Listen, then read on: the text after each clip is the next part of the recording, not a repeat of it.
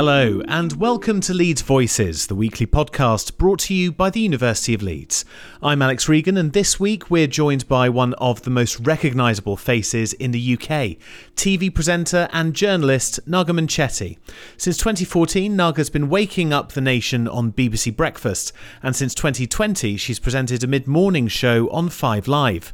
Naga has most recently used her platform to shine light on the lesser-known condition adenomyosis, a wound condition which can leave sufferers in constant pain.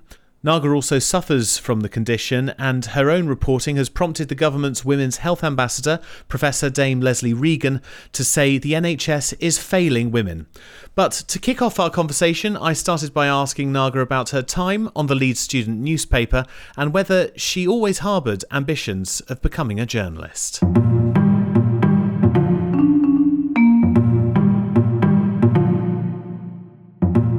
I think I got involved with the Leeds Student in my first year, and I think I was really struggling. I used to be a musician at school, so I always had orchestras and bands and lessons, and I'd play at the Jazz Cafe and all sorts of stuff. And I gave up my music because I had to give back my trumpet. Now I'll get to the point, I promise. I had to give back my trumpet to ILEA, the Inner London Education Authority, and my piano, which I was very fortunate to have and I still have, was at home. And I was obviously in Leeds, home was in London. So I didn't really, apart from my flatmates, I didn't have a thing to do. I know you're supposed to be studying and all that, but I just didn't have an extracurricular thing to do. And because I was doing English, I thought, okay, I'll look at the Leeds Student, just see what's going on. And I just kind of found my tribe, I think. And I'm really curious. That has never left me. And it just worked. I could just be curious about stuff and find stuff out. And that's why the Leeds Student attracted me. Not because I wanted to be a journalist, not because I ever harboured any ambitions to be a journalist. I had no idea what I wanted to do. I just knew that I was good at writing and I loved literature. And I didn't even realise I was curious until I started at the Leeds Student. So it's almost like it was because trying to find a tribe and just trying to find something that would keep me entertained, and also part of Leeds student life, which is really, it's difficult to be a part of that when you've left home and you're with strangers. And yeah, that was the only reason. And then I just enjoyed it. And you mentioned there your curiosity. Obviously, to be a good journalist, you have to be incredibly curious and always asking questions. What for you was the best story that you wrote while on the Leeds Student? You know, it wasn't a story I wrote. It was, I had to go undercover. Now, why did I have to go undercover? And I wore my dad's donkey jacket type thing, and I pretended to be a Sun reporter a tabloid reporter. And I had a baseball cap. I used to have my favourite baseball cap, and it was a black Oakley one. I wore that, and I had this donkey jacket with big fur collars and stuff. I remember doing this undercover report, and I genuinely can't remember what it was about, but that was the most fun I had, because I remember just thinking, no one's going to believe I'm a Sun reporter, and they did. But I think it was just, for me, I genuinely, there were lots. I flitted in and out a lot. I think it was more just learning about how universities operated, because I hadn't thought about it. So it was just learning how institutions operated, and whether or not, and it was then that I think I found a way to channel my annoyance at injustice, or what you perceive to be an injustice by the big institutions, so to speak. So that was the thing I enjoyed, and I was learning a lot. I learned a lot, but I will completely fess up. I cannot remember the favourite story. I just remember the feeling, the joy of being in there and knowing that I was part of something that was kind of raging against the machine a little bit. And how has that helped inform your journalism going forward then? Because obviously you're talking about, punching up and holding big institutions to account. Part of my job is to challenge those in power, hold those in power to account without fear or favour. And I do that to the best of my ability. But I think what my time at Leeds Student did, it sparked the fact that I could do that. and that any of us can do it. And what it got me thinking about was, how do we write a story that matters to students? How do we write a story that could seem really dry on the surface? And students, they're busy. They're too busy having fun. How do we make them interested? How do we make them care? So how do we tell them that this affects them? And that message doesn't change. Every time I interview a politician, best compliment last week. So someone came up to me and said, two people did it on the same day, actually, came up to me and said, thank you for asking those questions. We were screaming at the telly. You always ask the questions we want to ask. You serve your audience. And that's the joy of it. It's finding a story, taking your curiosity and infecting others with that curiosity to show them why it matters, why it cares, how it affects them. And that's what I learned. So just because we were, a narrow audience, in comparison to what I do now, the students, and also when you got the hierarchy listening, it was always felt like an achievement. But that's the lesson. Serve your audience.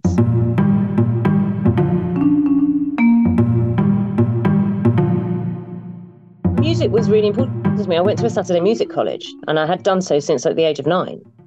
And I played the trumpet and the piano. And what I loved about, once you become a certain standard, what I loved was I was playing in orchestras, I was playing in bands.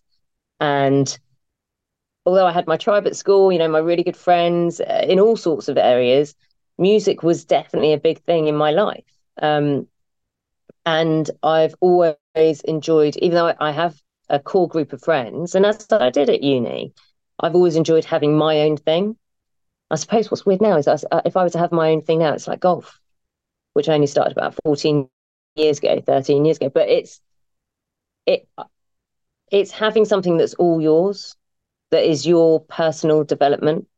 And that's why I missed music. And that's, I think, why I ended up.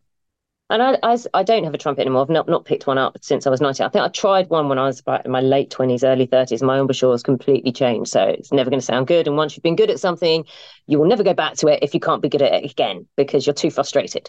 I still have a piano at home, which I do tinkle on. And I'm not as good as I was, but I tinkle on it and then get frustrated and step away from it and then go back to it. And I do have joy when I can play a piece of music I love well again. That's making time to practice, of course. But so it's not out of my life. And obviously I love listening to music. I dance and, sing and blah, blah. But I think now, especially now I've got golf, which I know you didn't kind of want to go to that area, but now I've got golf, I realise I need to be selfish in at least one area of my life. I need to have something for me that is just for me, that makes me feel good, that I can do something well, or I've done something well. And it brings me personal joy, personal development. I think it's important. It's for me. I haven't looked into it, but I'm not sure that there's a podcast where a journalist just interviews someone about their day-to-day life while golfing. And I wonder, would that be something that you'd consider doing? I'd love to do something like that. But, there was something called Around with Alice, with the late, great Peter Alice. And it wasn't a podcast, obviously, it was a program. And that's tried to be got off the ground. I'd love to do something like that, or a podcast. And I think it would be one of those podcasts. I don't know how you listen to podcasts. I listen to them in all sorts of ways, but I often fall asleep to podcasts. And it would be a lovely, or if you're on a long train journey, you can just look out the window and just listen to an ambling conversation and just see where it goes. The only problem with that is when you play golf with someone. So I played with someone just yesterday afternoon who I'd met a few months ago and just really clicked with, which is quite a rare thing. The older you get, you don't click with as many people because you kind of have your group of friends. And we had a great round and got to know each other. The only problem with that is that you tell each other things you wouldn't want out in the public, not because they're bad, but because they're so personal. So I don't know if you'd ever, for a podcast, ever quite get that insight. Do you know what I mean? That unguarded insight that you get on the golf course. The conversations where they go from, oh yeah, what you're making for dinner tonight, or where do you like going out for dinner, to I'm really struggling at the moment. I've really struggled with this. And I just hadn't thought about it. Something like that. I don't know if you'd get that on a podcast. I wanted to actually ask you a little bit about you putting some of yourself out there as well. Very recently, obviously, you've now become quite a public voice for women who suffer with adenomyosis. Well done on pronouncing it correctly. That took a couple of tries. Adenomyosis or adenomyosis, as some people say. Either way, as long as we're talking about it. Yeah. So I heard the clip of you announcing your own diagnosis on the 5 Live show. And the thing that I found really powerful about it was you just setting out your stall and saying, I am here now and I am in pain. And it shows it's something that you put out there that I guess as a journalist, you wouldn't traditionally. You're usually the person who's scrutinizing and asking people questions. How did it feel to show a little bit of vulnerability yourself? And do you think that was needed to propel the story in the way that it has been propelled? So I'll give you a bit of background. I remember when I started on 5, I also did something about the coil and how my experience of the coil and coil insertion, and we actually changed guidelines for women being offered anaesthetic for it. And that came about from an article I'd read Caitlin Moran had written about her experience. And I was ranting, as I tend to do in my morning meeting, about, I just think it's outrageous. And I had this and no one's talking about it. And they just went, would you talk about this? Because it's obviously an issue. And it was. So I put myself out there and was very, very nervous because a journalist, as you say, we want to tell the story. We want to explore the story. We never want to be the story. So when we did this adenomyosis show program and a lot of work that we've put into it, I did have a real wobble the day before because it was the weekend before it went out that we'd called the ambulance. My husband called an ambulance because I'd been in so much pain. And I'd mentioned, and we were planning to do it for this Monday. And then that weekend it happened. And I just kind of mentioned it and I said, I'm not going to talk about that. That's too much.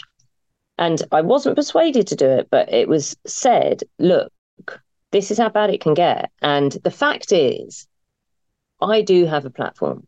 I'm very fortunate I have a platform in terms of I am a BBC Breakfast presenter. I'm a Radio 5 Live presenter. And, I'm known as a BBC presenter, journalist. And my point was with that although I gave my experience, it wasn't about, oh, woe is me, feel sorry for me, please, look how hard I'm working and I've got this, blah, blah. And no woman I've spoken to who has this condition ever speaks like that, because you just put up with it as best you can until, some kind of treatment is offered.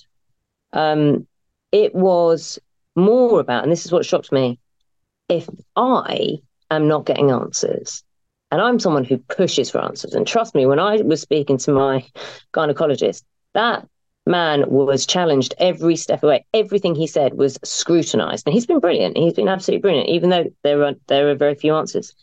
If I'm not getting the treatment I need, what about people who aren't as fortunate to have, those interrogational skills, who has a more forensic attitude to information, who won't take no for an answer, who won't accept that the medical profession knows everything, who is just stubborn, and who also has a platform like this. And I just thought, if I can say, look, here's me, who you may think is, great job, runs, great life, got nice, cats, plays golf, really happy, whatever. And I'm going through this crap. We need to shout about it to make sure that everyone's talking about this rubbish and not putting up with it.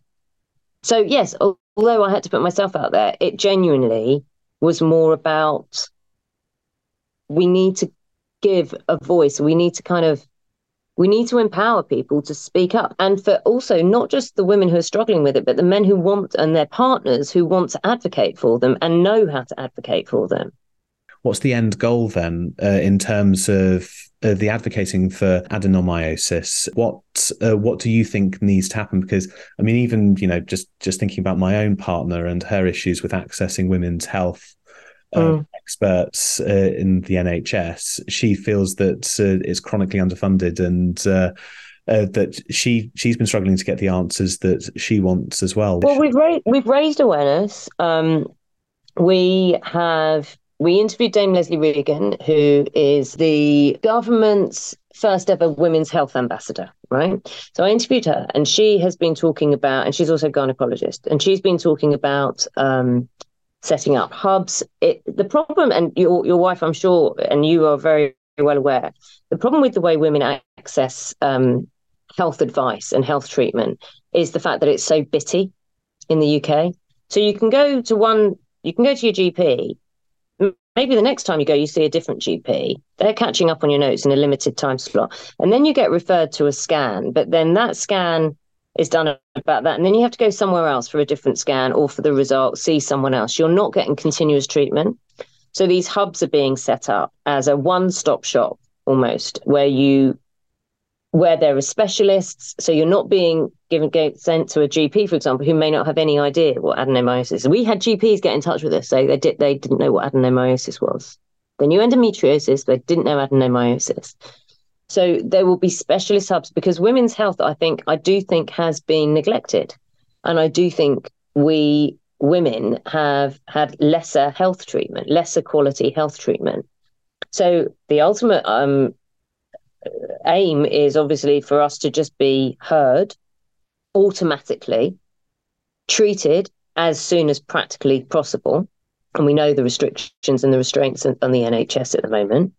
For it not to be some kind of lottery, and for women to be able to be confident enough to know that when they say there is a problem, they are believed. They are not just fobbed off. You don't start life as a 13-year-old girl where the local authority is now coming down on you and your parents because you've missed so much school because your periods are so heavy that you pass out and throw up, which is what I experienced at school. Women need to have that confidence. That's the ultimate goal. But I don't think it's just through adenomyosis, is it? It's about us screaming, shouting, and demanding to be treated ultimately with respect, and not just as these alien beings being told, oh, well, we don't know how to cure that, so have a hysterectomy, and not being expected to accept that nonsense.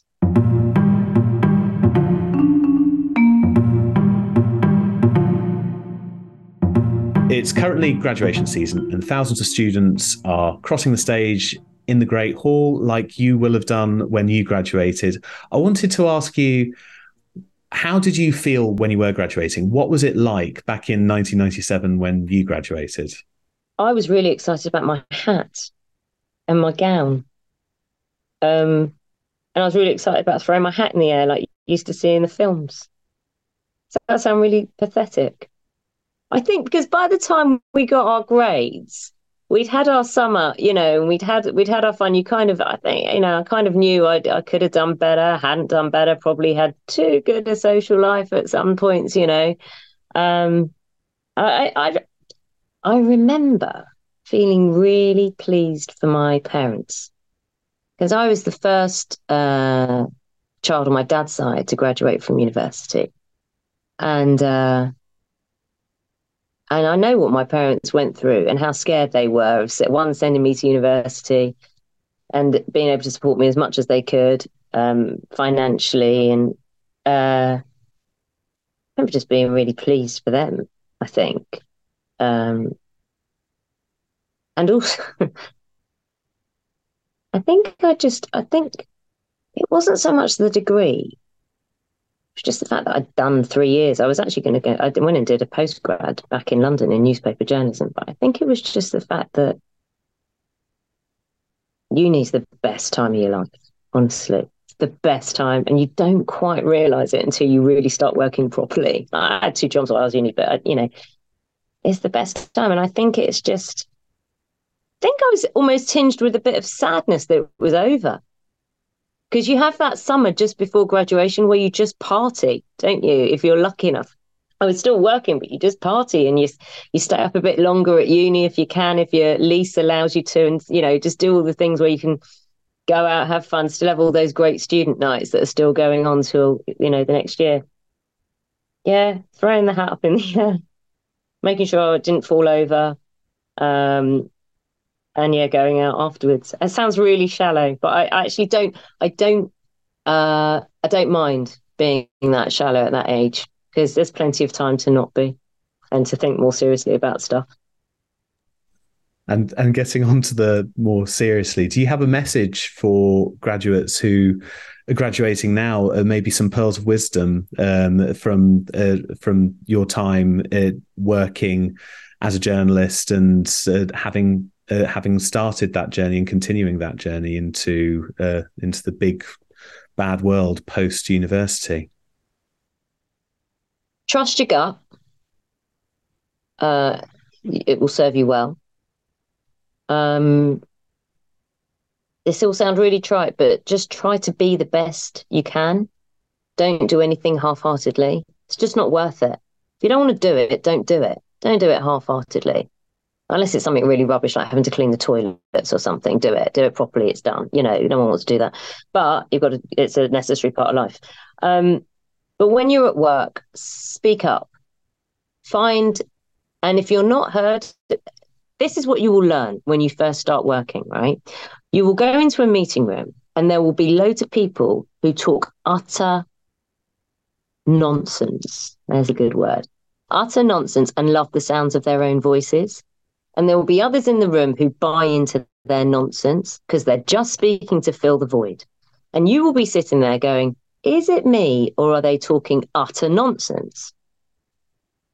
9 times out of 10, they will be talking utter nonsense. But what you will be angry about is the fact that you didn't speak up with the contradictory point of view that you know is right. And you know that the meeting or whatever comes back round to that eventually. And you didn't speak up. Sometimes you will be wrong. That is okay. But be part of the conversation with something valuable to add. Don't flim-flam in the air for the sake of it. No one likes that. But think about, be part of it. Be present. Be in there. Partake in life because it's short. So just be part of it. I don't know if that's a pearl of wisdom, but that's what I wish I'd been told and believed when I was younger.